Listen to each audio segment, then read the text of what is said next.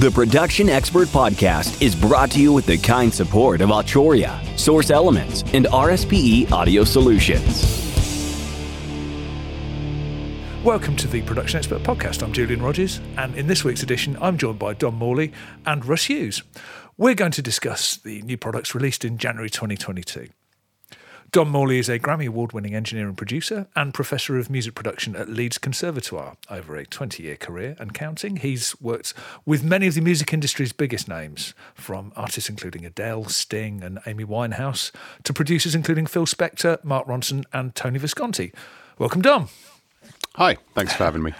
Russ Hughes spent the 80s as a synth programmer for many top artists. He went on to spend several decades writing and recording. He also did a stint running commercial post facilities in Soho, London. In 2008, he founded the Experts websites after seeing many audio professionals didn't have free access to high-quality content. The rest, they say, is history. Welcome, Russ. I'm not a professor. I'm from Birmingham. Excellent. Enough said. We're going to take these in no particular order, but there's been quite a bit of new stuff that's made itself known to us through January. So I'm going to kick off. Actually, let's jump straight in with Soundflow 5 because I was quite close to that launch because I did a bit of a kind of walkthrough with Christian from Soundflow. Dom, I believe you're a Soundflow user. I am, yeah. It's just over some point in the last year, I got Stream Deck and Soundflow, and I was a bit skeptical about it. I knew a lot of people that had it, but I sort of plunged in because I thought if enough people that I know and respect think something's great, then it's definitely worth, at least investigating. Yeah. And I've really enjoyed using it. It's sped up my process hugely, and I'm slow on it in that I've got probably half the buttons programmed that I could, but the ones that I've got on there, just your shortcuts to the favorite plugins and just things that I end up going to menus for a lot, clicking the drop down menu, finding the thing. I've now got that on a button and it takes less than a second rather than a few, which sounds like, well, pat on the back, you've saved yourself 3 seconds, but if you go to that thing 100 times during a mix and, then there's all those other buttons that you go to all those times, it speeds you up in... Doesn't take long till you got an hour back. Yeah, exactly. And it's also a focus thing, I think. I've recently read a book by a guy called, I think it's Cal Newport, called Deep Work, which gets into how you sort of apply focus in the work that you do, which mixing, it takes an awful lot of that. And the less you can think about the sort of the button presses and the menu drop downs, and the more you can think about the sound, the better. And if you've got these instinctive buttons that speed things up for you, then I think that helps you with your focus and your deep work. So I think it sort of helps, as well as the little bit of time that you save, it helps focus the mind on the right stuff rather than menu diving. Excellent. Russ, but this new version looks great. I mean, I've just seen the flick. I saw the thing that you did actually, and I think they've gone the right way with it. As a Pro Tools user, I think the fact that they've put in so many shortcuts means you don't have to sit there for spend a couple of hours of a day programming things before you start the mix. It's all there, which I think is great. It's a big step forward. Yeah, Soundflow for impatient, lazy people. Yeah, exactly. Yeah, which is all of us, isn't it? Without making any connection at all. So, Russ, have you tried this? I haven't tried it, but I understand the concept, and I think what they've managed to do is to take the pain out of macros, because macros. Before the show started, we were talking about bitcoins, and I just did a bit of then I did a bit of Bitcoin for Dummies, and it said you can spend more on electricity than you do actually by making out of a Bitcoin, trying to mine them. But we won't go there.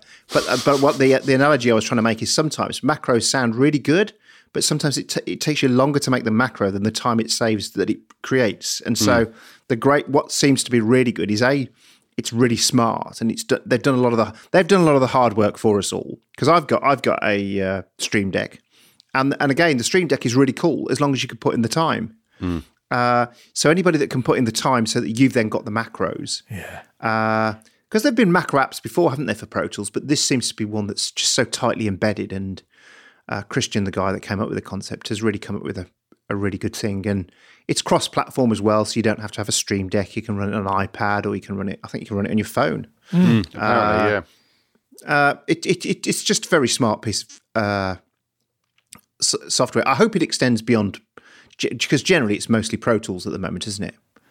I mean, you can use it for anything at all on a Mac, and there's decks for kind of Finder and things like that. So if you want to make it, I think the thing here is that it started as something that was inspired by having to click around in Pro Tools a lot. So it shares that kind of development history, but it comes preloaded with over 1,700 like macros for Pro Tools, but there's absolutely no reason why they can't do exactly the same thing for any other app at all, as long as it runs on a Mac.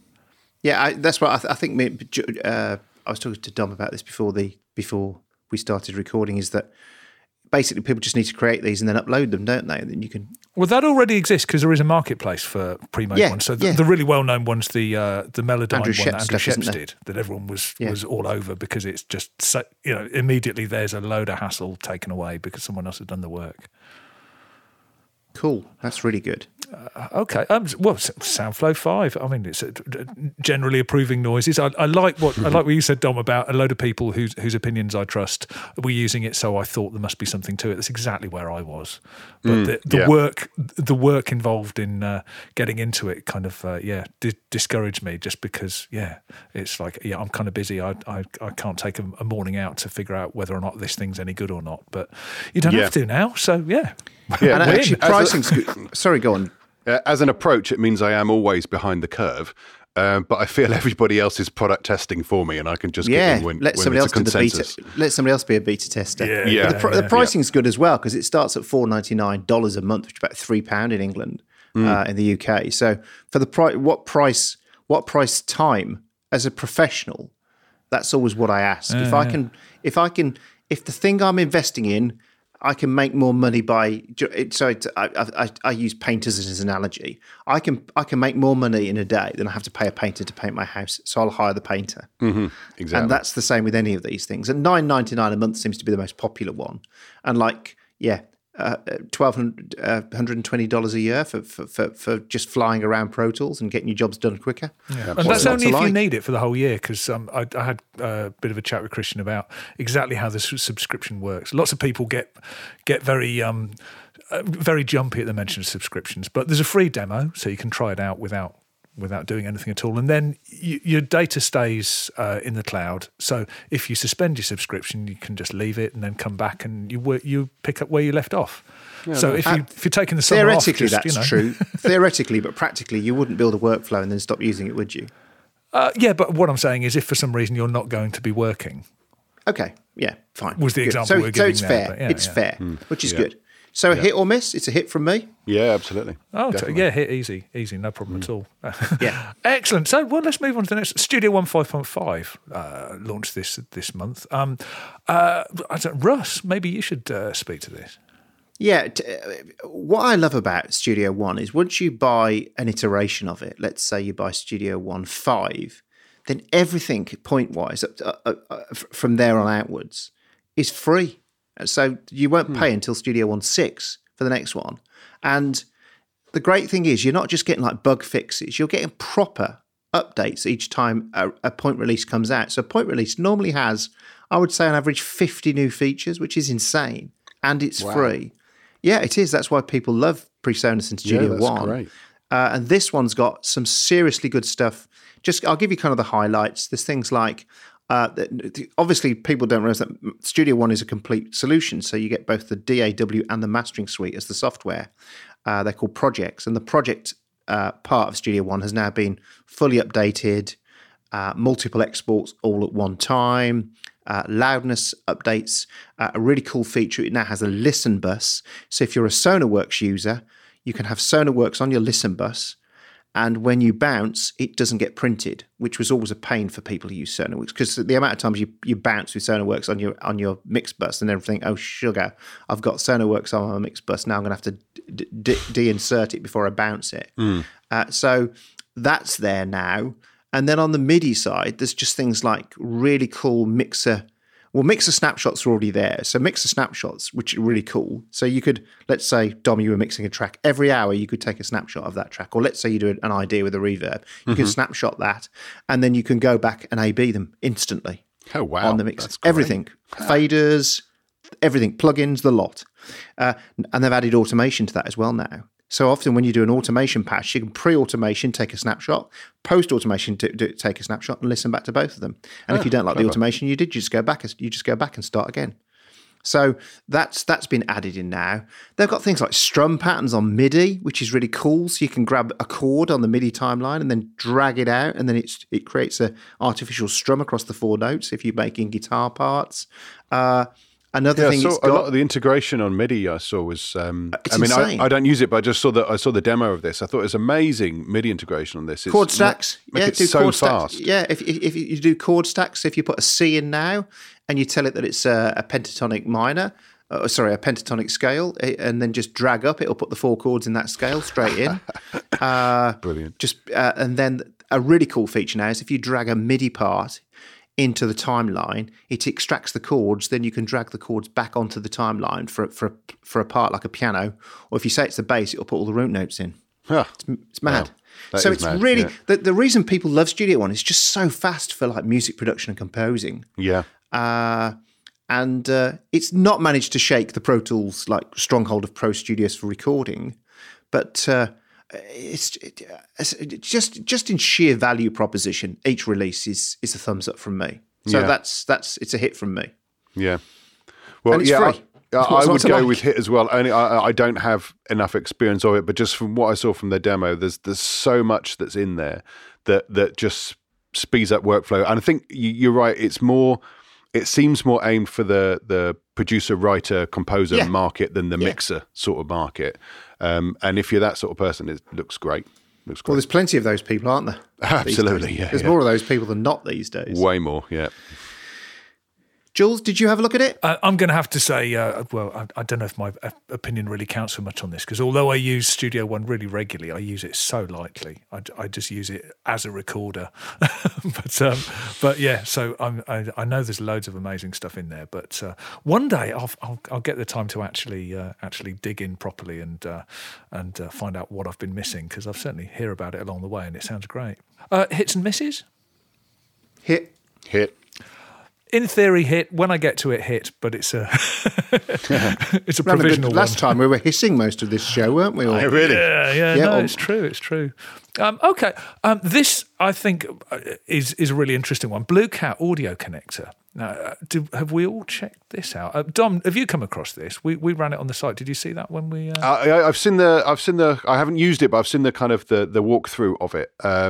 And I think in the right situation, it's great, and it's not something that I would use myself, or I can't see myself using it, because I have. I use one DAW. I don't use multiple DAWs, but I know people that do, and in that case, it's a godsend. And also, I don't have a networked computer. I don't have a bunch of computers networked up here, so it's not applicable there. One way that I could see myself drawing on in the future is there is a certain plugin manufacturer that will remain nameless that make very good sounding plugins that use so much processing power. It's ludicrous. I can't imagine. Yeah, you need the CERN Hadron Collider to run them, don't you? Yeah, exactly. And so if I did have a spare computer kicking around, which I don't, I could network that up and run those plugins on that computer theoretically seamlessly. And that seems like a great application for this, for people that are mixing. So yeah, I think the concept of it is brilliant. It seems to have been done very well. I do use other Blue Cat plugins like VST Wrapper and stuff like that, which have always been great, and very well implemented with good, wet dry stuff, which the plugin itself didn't have, and all of that stuff is really, really good. So I'm a fan of them generally, and they seem to have done something quite worthwhile with this. So yeah, I'm up for it. I think it's a good idea.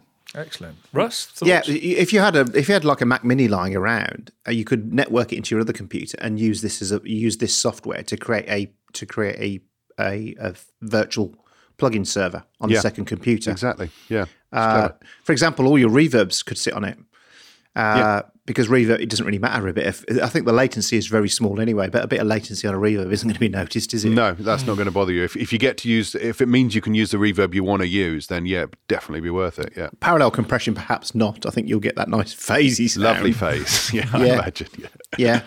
I think it's brilliant because I've tried all the solutions from Jack and all sorts of stuff. A really nice solution is let's say you want to use a VST that's in Logic and it's only in Logic or it's only in Studio One, or you want to use the Pro Compressor out of Pro Tools. You can do it with this. You can use Logic like MainStage then and just plumb it into Pro Tools. Yeah. So because it can run MIDI and audio. I think it's really clever. It's not expensive either, is it? It's definitely solving a problem that people have, and while there's ways of doing this stuff, this looks like significantly more elegant than some that I've tried. I know. We were saying this morning. Sometimes we've given up, haven't we, Julian? Just plug cables between stuff. And it's. I mean, there's a few things in there, but I mean, it's the in the box stuff. I think that probably is more useful to more people than it's clever to be able to hook up between machines, but it's the in the box stuff, the MIDI as well, because I mean you can do that using the on a Mac using the what's it called, the IAC bus, is that what it's again called? But that's a lot of arsing exactly around. And it's just kind of like, I know you can do it, I've never done it. So but that probably tells a story. So I mean loads of nice applications for this, because this is something that people want to do regularly, but I've certainly found myself banging my head against the table going, oh, hang on a minute, is this a source or a destination? And I'm confused, and and it makes you just want a patch bay and just go, at least I can look at it and understand what the hell I'm doing. So yeah. Excellent. All right. Well, I mean, I don't know if there's much more to say on that apart from, is it a hit or is it a miss? So what do we think? Dom, what about you? I think it's a hit for me. I think it's good. Yeah, boringly again, it's a hit from me. Yeah. And to continue a theme, okay, we need to get more controversial, don't we? It's been a good January, clearly. Well, there's been some sensible things released, which is always a good sign, I suppose. Okay, monitor controllers. API released the MC531 monitor controller. Russ, you know about this. What do you think?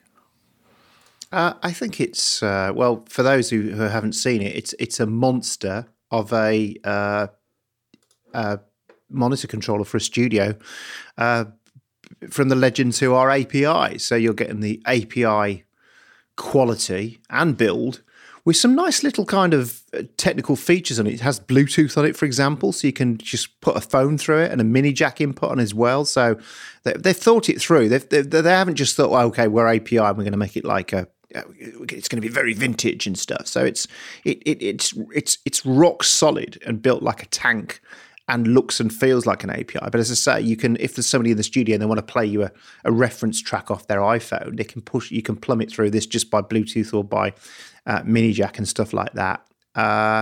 It's got a sub output. It's just a fully featured unit. It's $2,500. So it's API pricing. And I saw people go, no, it's a lot of money. If it was $99, I'd buy it. No shit, mate. Really? yeah. Talk about stating the obvious.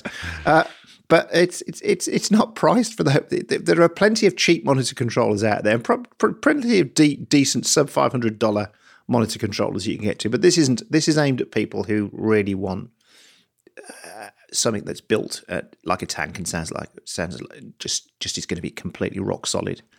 So I think it's just an amazing piece of kit. Dom?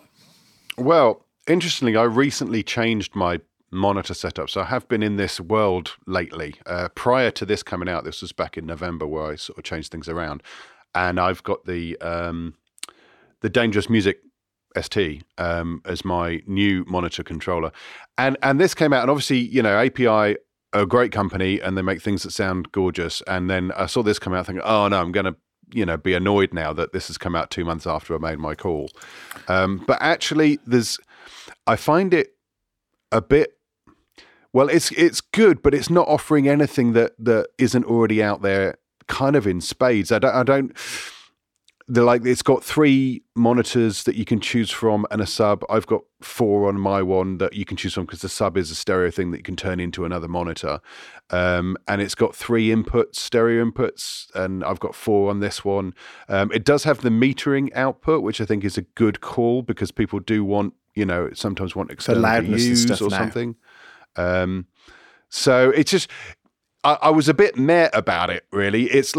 I'm sure they've done it very well. The price doesn't bother me that much. Mine wasn't far off that. You know, the Dangerous one is like, I think $2,200 or something. Have you got the Monitor ST? Is that what you've got? Yeah. It's got that kind of Star Trek control panel. Yes, which is actually a lot smaller in footprint than what you're dealing with here with the API as well. I know some people will want the large footprint thing because it's obviously a centerpiece of a studio, whereas, you know, that would kind of put me off because I've been wondering where I'm supposed to put it. So I kind of... I'm sure it's a great product, and if you need those specific amounts of ins and outs, then I'm sure it'll do really well for you. But I was a bit surprised that I wasn't surprised, if you know what I mean, that there was nothing in there that made me go, wow, that's great. Well done for bringing this new paradigm to the market.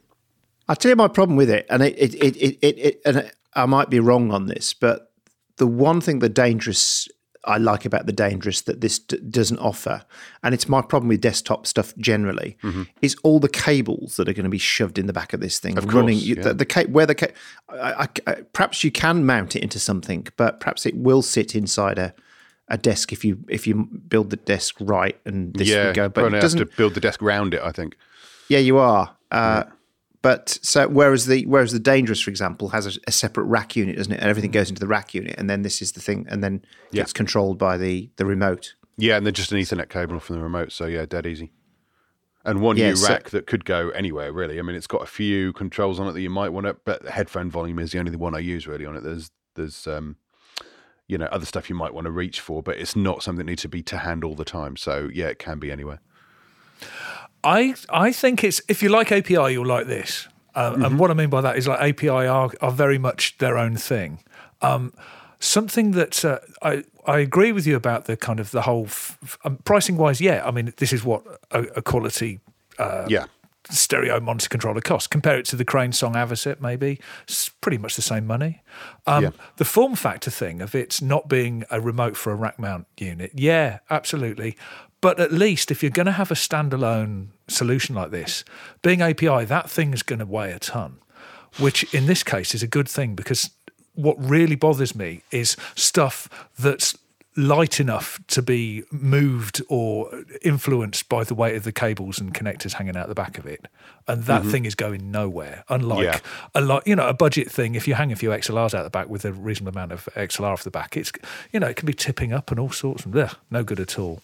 The Avocet you mentioned, and that again has a separate rack. Yeah, I think my big concern with the API is all that stuff's all in the same box, which is I think you're going to have to build a piece of kit to put it in. And then the headphone outputs are on the back. You have to go to it. Like, well, definitely. I want that on the front, don't I? Yeah, no, but two of the headphones, the mini jack is on the front. That is a good call, because this is a good call if you're going to use it on a desk, but it's a good call if you're going to use it on a desk. But if you then mount it into something, you're going to lose them. You can't use that. Yeah. I'm less convinced it's designed with that in mind. You could do it, obviously, custom fit it to something, but yes, but look at the footprint of it; it's huge. Yeah, absolutely. What I would say is something that with a monitor controller, I see a monitor controller as being a bit like the gear stick on a car. It's like the studio's handshake. You know, it's like, it's the thing you touch the most, and if that is quality, that just really influences my perception of where I am, you know? Sure, yeah. and while they're very kind of like unique, it's a thing, isn't it? The API, the big weird API knob, and I mean, it's not ergonomic, but it's very kind of like, oh, I know exactly what this is. So maybe, okay. Is there anything else we want to say about this? I mean, obviously stereo only, you can't really criticise. It's kind of like if you want to go higher than that, certainly if you want to go anywhere near Atmos, then it's aimed at music people. The wrong category of hardware, but But what do we think? Hits or misses? Dom? I'm going to say a miss, because I think more could have been done. It could have been more interesting, so it's a miss for me. Fair enough. Russ? Yeah, it's a miss for me because of the ergonomics of it. As I say, I think if they'd made that, if that had been the desktop controller and there was a separate unit on an umbilical like the other units have, where you plugged it all in, that would have made more sense to me. For me, I kind of like it. But then I quite like API. So I mean, I'm gonna say hit, but this is only going to be a hit for people who like API, and people who like API are going to love this. So yeah. Hit with a little star next to it. Terms apply. Yeah, absolutely. Okay. Arturia has a wide selection of software effects, including 3 compressors, 3 filters, 3 preamps, and 3 delays you'll actually use. The latest release, 3 delays you'll actually use, includes Delay Tape 201, Delay Memory Brigade, and the unique and experimental Delay Eternity.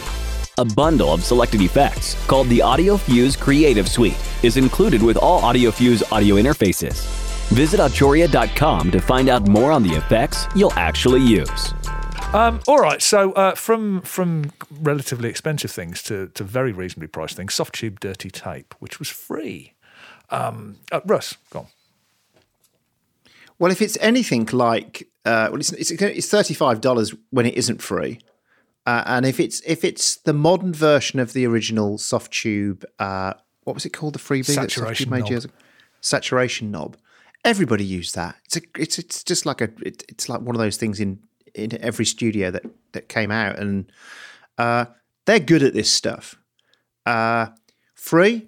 Yeah, great, because it isn't free anymore. But now, even at $35, to add some drive and some dirt, do we need another tape plugin? Perhaps not, but this isn't that. This is a kind of flavor plugin. I think if you're trying to get some flavor, perhaps you've got a piano and you want to make it sound a bit cranky or a bit retro, or a Rhodes or something, or even a drum kit, a drum bus through this and stuff. I think it's a winner. So yeah, it's good. It's good. I think I've said everything I need to say about it. Dom, go on.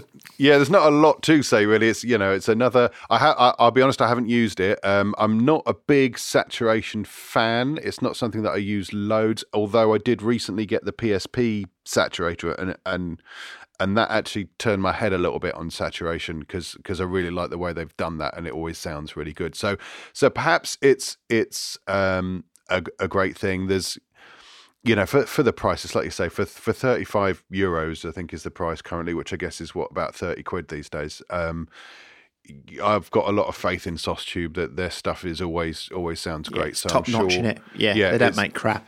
Yeah, it's probably great, and at that price, it's it's worth a bash, isn't it? Even if it's just another flavour of saturation, if you're a saturation fan. And it does say right at the bottom in really small letters, "Do not clean tape heads before use," which makes me laugh. So well done. I worked for several years with the Softube team quite a lot, and sense of humour was always at the centre of everything they did. Good. And it's just they don't take themselves too seriously, and it's great. It's worth £35 because they're just brilliant guys. Send them the money even if you don't use it. I like the dirt control goes from clean to bad, which is it's great. It does a few other things. It's not a 1-to-1 update for saturation knob, which I have to say I've sort of fallen out of love with saturation knob. I used to love it. I use it less and less these days. But the whole world seems to be doing saturation plugins at the moment, especially like free ones and stuff. And while they're all kind of different from each other, basically you want something that sounds good as opposed to just dirty. And I haven't used this one yet, but I know already it's going to sound good. Some interesting stuff in there that's certainly going to maybe add a bit more interest. I like the fact that you've got some options in the stereo mode, decoupled. I'm guessing that will give a little bit of kind of stereo wandering and variation between the left and the right, which is, it's not something you just get on a straight ahead, I made a bit crusher, So true, yeah. It's interesting. Like I say, I haven't tried it yet, but I'm sure at some point I'll come across it. And if it's anything like tape, that was great. I mean, okay. I think I know where we're going on this. We're going to kind of continue a theme, I'd imagine. But hits and misses. Dom? At that price from Softube, it's got to be a hit for me. Agreed. Okay. And Russ? 2 hits from me. And okay. Double hitting. Dull. Hit. Yeah. Okay. Have we really got nothing in here that we're not going to think's just fantastic? Okay. Let's open up a bag of controversy with the Intel 12th generation Core i9 processor. Russ? tell us. Less of a product, more of a concept. When Apple announced the M1 and then the M1 Max, it was a paradigm shift in power and heat equaling noise and all those kind of things. And Intel were caught with their trousers down, really. They've responded with an Intel 12th Gen Core i9 now, which is in tests is coming out slightly faster.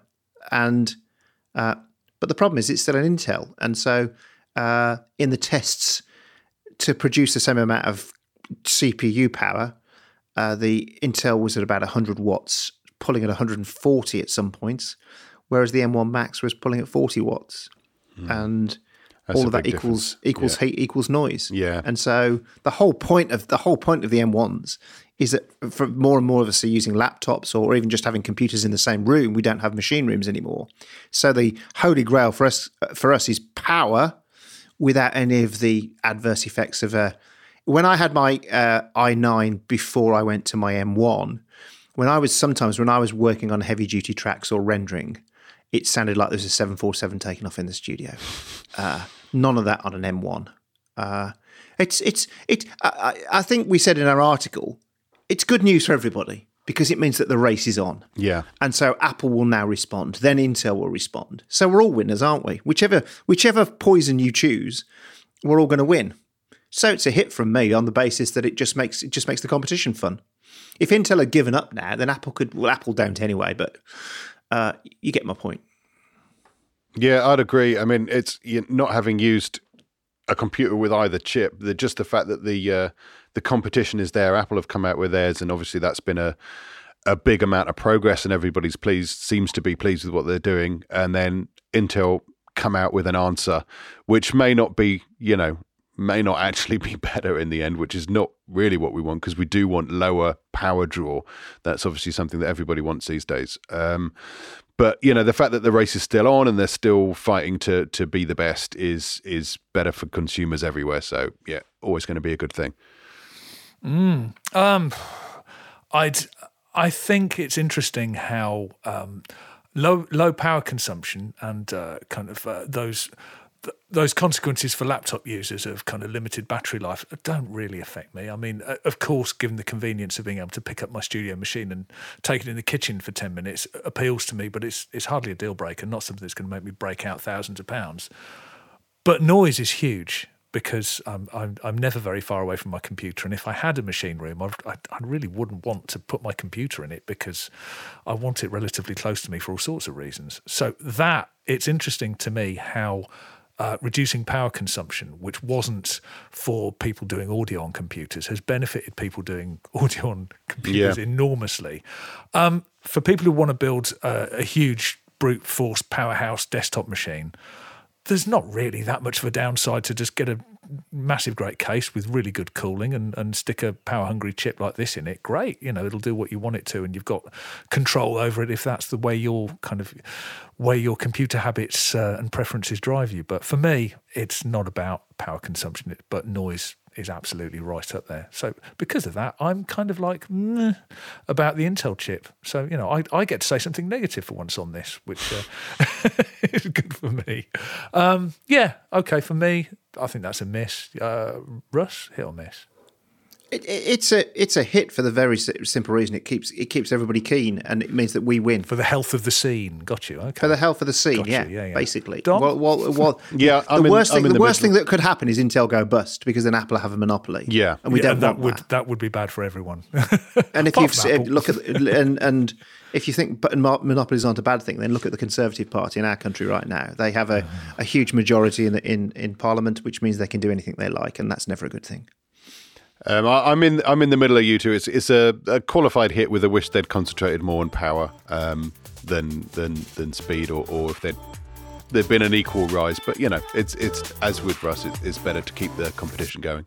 The Production Expert Podcast is made possible using Source Connect Now from Source Elements, the free way to record high-quality audio over the internet. Need to record an interview or a podcast like this one remotely?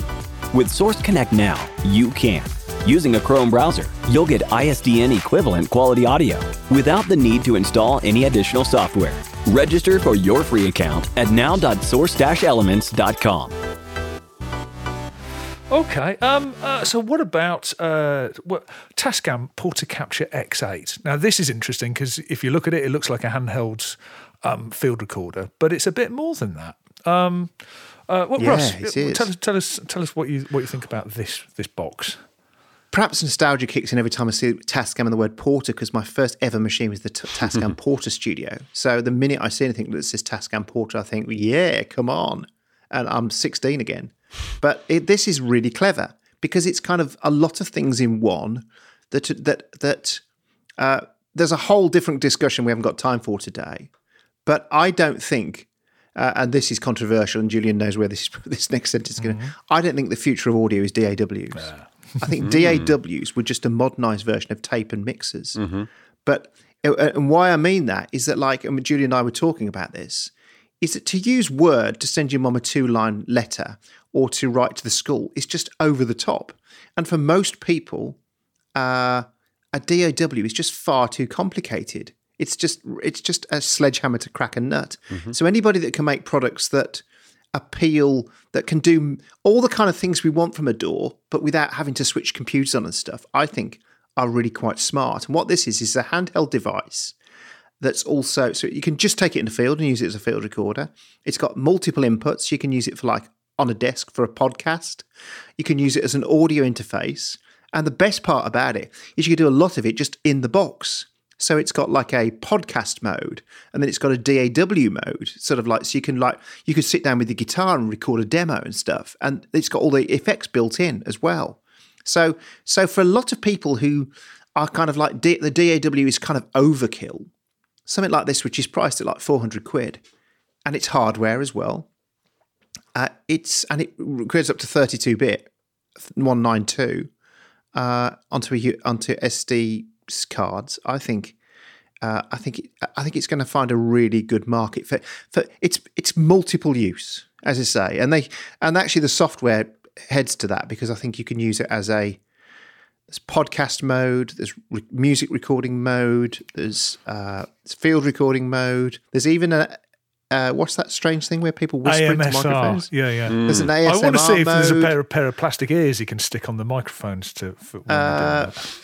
It's built like a tank as well. It's got 4 USB combi jacks on it, so you can put 6 inputs in from straight away. I think 8 altogether at the same time.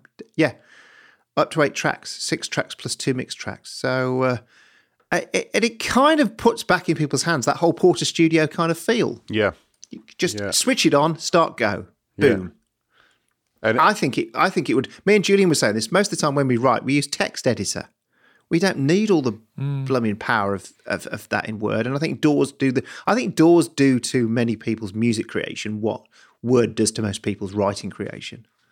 It just blinds them with so many features, you kind of lose the plot. Yeah, slows it down rather than speeds it up. Yeah. Yeah. Okay. Yeah, interesting. I mean, I don't know this world very well. I've never had any of these kind of handheld portable things. But I think... Did you never own a Porta Studio when you I had a Porta Studio, when I was a teenager, but not the handheld. So this is the modern equivalent of a Porta Studio. Yeah. Yeah, it is. You're right. And I think it's really interesting in that you can properly multi-track with it, and you could plug a mic in and then use the 2 mics on the top to pick up ambience in the room. And that could be a really good... I mean... You could consider it as a notepad, but it could also be the start of a proper recording that you then throw into a DAW if you want to do more of it, or if it's just something simple that you just want you and your acoustic guitar, you can have a mic on each, room ambience with the 2 mics that are built in, and then you've got your recording done with built-in effects and presets and stuff.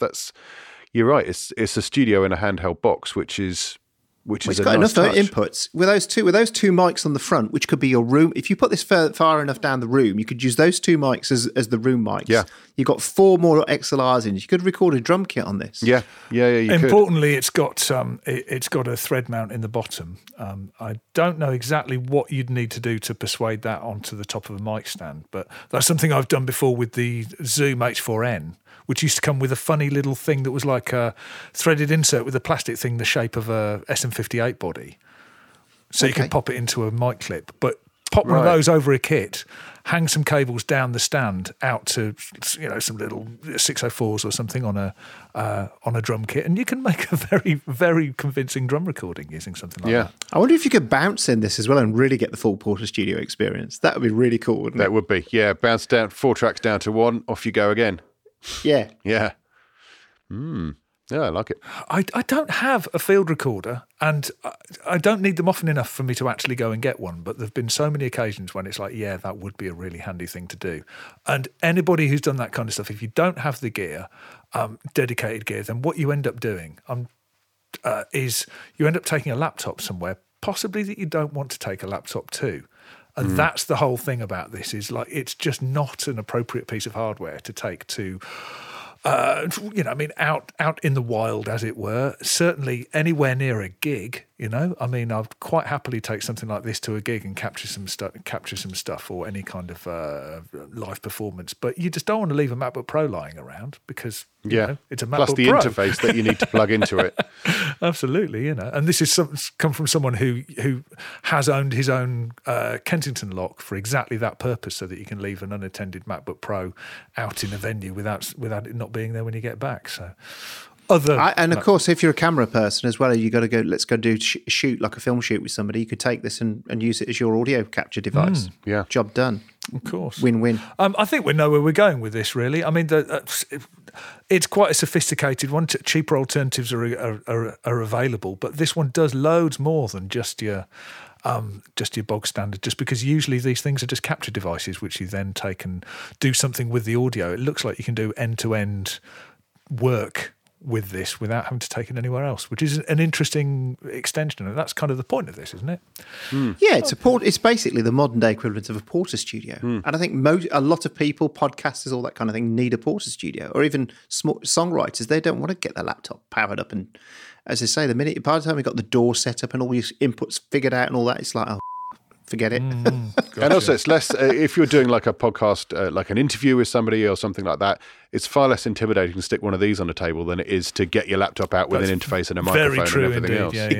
Exactly. This is it. Yeah. Gotcha. Yeah. Nice. Okay. All right. So I recently had to write a lot of documents to tell people how to record podcasts with audio devices, and it was very complicated. hits and misses. Dom, Yeah, it's a hit for me. I like it. Russ, I think we know where you're going with this. I almost want to buy one just for the heck of it. Do you know what I mean? Because I think it'd just be a really cool tool to have lying around for either if you're making videos, or I want to get an idea down on my acoustic guitar. I think it'd be really cool. It's kind of an alternative to Spire. Do you know, I think they've stopped making it now, but I might be wrong if I misquoted there. But you know, they tried doing it with Spire, didn't they, from Isotope? Yeah. But this is, I think, a lot of people don't want to piss around with DAWs, and this is a great way of not using a DAW. Yeah, got you. I like it. I like it. Good idea. I don't know if I'd need one often enough to get one, but it's just about how many times a year this thing's going to solve a problem for you, and it doesn't quite reach the tipping point for me. So I don't think I'll get one. But if somebody needed one, I'd recommend this to them, or something like this. So yeah, it's a hit from me. Yeah. Excellent. All right, well, we're near the bottom of the list now. So last one, Slate Digital FG Dynamics. This is the dynamics section from the channel strip of a well-known British analog console mixer. manufacturer. Yeah. So okay. Dom, you check this out. Rhymes with Hess Bell. Now, you know what? I just think there's a lot of these about, and I know, like, I'm sure this does something, you know, even closer to the original than everything else. But I just get a bit bored of plugin manufacturers doing yet another 1176, yet another this channel strip, yet another, you know, something that we used to see in studios in the 80s, and let's do another one of those. I understand it's probably an easy sell. And you know, they're all companies and they're supposed to make money, and that's how that works. But I just, you know, it does, these things just don't inspire me in the least to have yet another version of that thing. So, you know, I'm obviously talking from lack of experience on this particular plugin, and it may be great, but I just can never be inspired to buy yet another copy of a channel strip. So it sounds like what you're saying hang is on though. But I think the thing is, it isn't. That's the point. Okay. It's all the things that you ever wanted on the dynamic section of that certain console, not the mix bus, but the actual stuff on the channels. The channel strip, yeah. The channel strip with all the bits you'd like. So it's got auto makeup gain, which wasn't. So it's not trying to be the original. It's trying to make the original more modern. Okay. So you can switch between hard and soft knee, which you couldn't do on the original. No, that's true. Linear release time. You can change that from log to linear. Stereo link, and the best bit is auto makeup. So when you add the compression, it auto makes up the gain. So you're not getting the old louder is better problem.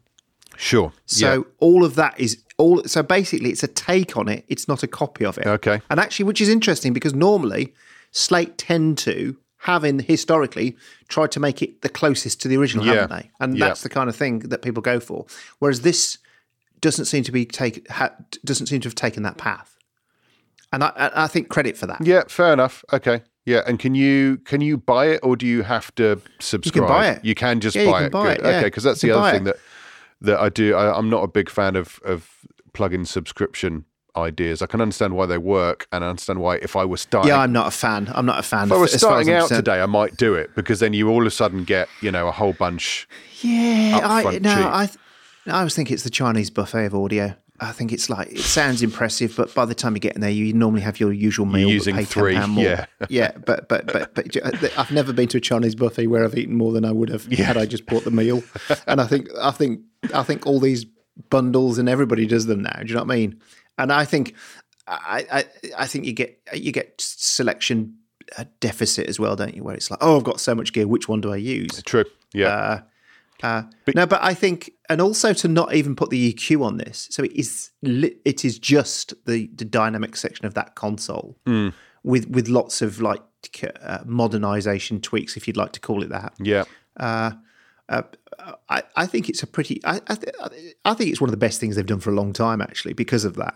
Okay. That they've been bold enough to take a route away from, hey, let's just claim this is the best one ever. Yeah. So this is which is a Snoresville. It is Snoresville. You're right. I don't need anybody else to tell me they've made an even closer replication of 1176 or an even closer Neve channel strip. Yeah. Because you could probably not. Two Neve discs, real Neve discs, are probably different. Absolutely. Two Neve channels within the same desk will be slightly different. I've always found it a bit of a stupid argument, personally. Jules? Well, I mean, yeah, the auto makeup gain, that's cool, and we should see more of that because it's more doable than it's ever been, especially with proper loudness. We should make it a legal requirement. Measurements and stuff. Well, I mean, we've all been there and we've all seen it done. Of like, knocking a compressor, go, that sounds brilliant, and going, that sounds loud. But I would say, I mean, I don't think I've ever used the dynamic section on any of the SSL channel strips I've used. Because of that, basically the bit off a SSL channel strip that I want is I want the EQ, and that's pretty much where my interest kind of tapers, to be honest. Something that I do find interesting and is the linear release, just because. A Dynamics plugin that I love is the Sonox Oxford Dynamics, which I just think is great. I mean, it's kind of like rather old and a bit boring, maybe, but it's brilliant and works and sounds really good. But that's got the linear release option on it, and I've tried to find something that I could possibly use it for I'm just bewildered. I'm like, I think I see why this doesn't turn up on many things because. For me, I can't really quite see why you'd want that. So it's interesting to see that introduced on here. Because we went, oh right, I won't use it on this either. Because yeah, it's the marginal gains thing, and for me, those are too marginal a gain. What they've added here, and I'm with you, Russ, in applauding them for not just going, look, this is closer than any other clone you've seen before. It's like we've normally is actually what they say. Yeah, we've gone close, and then we thought, but what if we were redesigning it now? What would we put in that we don't have? Which is great, it's It just doesn't inspire me, to be honest. The thing that I will say I think is good about this format, this layout, and I don't think Slate can take the credit for what it looks like, is the very coarse ladder meters, which just kind of show you, a little bit, a bit more, quite a lot. Yeah. But you're not going to start obsessing over, because I think that some high resolution metering is a bit of a double-edged sword, just because it's kind of like, don't give me too much information, because I just where you start to go to get to the law of diminishing returns while you try and shave a quarter of a dB off and stuff like that. Well, it's just kind of like but it's the whole thing about using your eyes rather than your ears and stuff. And I do quite like it. Well, that's why I always loved the DBX over easy compressors. It was like more or less. Do you remember that? The slider. More, less. Yeah. Put it where you like. It's all good. Like that. Yeah. And if this isn't the right sound, go and pick a different bit of gear. Yeah, very much so. Very much so. Okay. What hits and misses on this then? Dom? Miss for me. I'm sure it's great, but it just doesn't inspire me. That's all. Okay, Russ? I'm going to kind of put it in a caveat. It's a hit for people who subscribe to the package, but I don't think I'd pay whatever what is it, 150 quid for $150 for it. $150, yeah. So it's kind of miss it or a hiss. For the whole plugin, for me, it's a miss, just because it's just not for me. But for auto makeup gain on compressors, yes, please, can we have that everywhere? So that would be a huge hit. Okay, well that's the end of our list. I think it's time to go to Find of the Week. RSPE Audio Solutions design, sell, and install professional audio and video equipment. Their team are available by phone, live chat, or email to receive and process orders. They have everything you need to build or upgrade your home studio to ensure you can continue to work from home. If there is anything they can do to help, reach out or shop online at rspeaudio.com. Okay, so Dom, what's your Find of the Week? Well, it's actually, I think it's quite an old thing that I didn't realize existed and I've come across. But it's, so I'm a big fan of the Liquid Sonics plugins, and use the Cinematic Rooms and the Seventh Heaven and really like them. And then I recently discovered there's this one called Illusion, which I think does predate the other two, but it has this really clever thing in it where it's sort of got built-in compressor that you can control the dynamic of the plugin, and it can duck while the main signal's going to it, and then you adjust the release time as the reverb sort of comes around your signal as the signal dies out. And it's the sort of thing you can do with a chain of plugins that takes you a load of time and is quite painful, so you normally don't. But the fact that you can just 2 clicks and you're away with this thing is something I'm really enjoying. It's a nice addition to what is already a great sounding reverb plugin anyway. But adding that kind of dynamic thing is great. It's a feature that you could get from putting a load of plugins in a chain, but with this one, it's all in there. It's really, really easy. So I find I use it and I do use the kind of the dynamic section of the reverb, and I think it's, mixes are better for it. So I've been enjoying that one, Liquid Sonics Illusion. Russ, what about you? Mine is, it's coming out tomorrow, but I've had sneak peek previews of it, is that UJAM have done it again. They've come out with a product called USynth, which is kind of, it's going back to this thing I'm going to start sounding like a broken record. It's, imagine it's just something that Dom would hate. It's a synth that you can do really powerful things with about 3 knobs. So you get like a pad sound, and then you go and make it warmer or darker or brighter, or you can give it more movement and stuff. And it's just really, it's like, so imagine Omnisphere with just three knobs on it. It's like that. And it's Peter Gorges is behind it, the guy who has always been behind all the Wizoo stuff and that over the years. And I had a chat with him on the phone the other day, and I've seen some of the videos. And again, it just means you can get really great sounds very quickly. And I'm all for that. And that comes out tomorrow. So keep your eyes open for it. It's not expensive either. So you get shitloads of sounds, but they're going to be good sounds and easy to modify. So that can't be a bad thing. Excellent. Okay. Mine's rather sort of functional, to be honest, but it's the IK Multimedia iRig MIDI 2, which is a little box that IK do that It's a way that you can get proper DIN MIDI into iOS devices, and that's something that I want to do. Just because this is to do with I have a Nord Electro, and it's a great keyboard for what I'm doing at the moment with the band that I'm playing in. But while it can do synth noises, it's not a synthesizer, and there's some stuff it really can't do. And I'm really, really trying to keep the size of my keyboard rig down. And it does occur to me that I've got perfectly playable synths on my iPad, and I'm happy to bring my iPad to a gig as long as I can plumb it in. And then, for example, there's something that I want to play that needs a portamento lead. You can't have portamento with on a synth sound. You can do synth leads, but not with portamento on electro. Easy way for me to get it. So that's what I'm trying to do. It's solving an actual issue for me. It's great that there are kind of solutions out there. I believe you can use a camera connection kit, but actually having a box and using proper MIDI cables. I mean, apart from the fact that that'd be such a blast from the past to get an actual round proper MIDI cable out. It just strikes me as a little bit more reliable. And of course, I'll have like MIDI through and things like that available, and look into the future. Because one thing I know about gear is you'd always get more. Rigs grow, which is why I'm trying to stop this from growing too quickly. So anyway, there we go. It reminds me of the M Audio days. You remember everybody always had an M Audio box in their studio, didn't they, of some kind, whether it was a MIDI through box and it reminds me of that. It looks really quite cool. Yeah, proper MIDI. If you want some MIDI leads, I've got a shed load in the studio. Yeah, I managed to. I got some out. I got some out the other day, and had to actually turn local off on a keyboard. Going, I don't think I've done this since about like 2000 or something. But yeah, great stuff. Yeah, this synth's really loud. Why is this synth so loud? Because it's playing twice. Exactly. With local on. But anyway, there we go. Yeah. That's Good. all we've got time for this week. Thank you to my guests Dom Morley and Russ Hughes for sharing their thoughts on the new products released in January 2022. We'll be back next week with another edition of the Production Expert Podcast.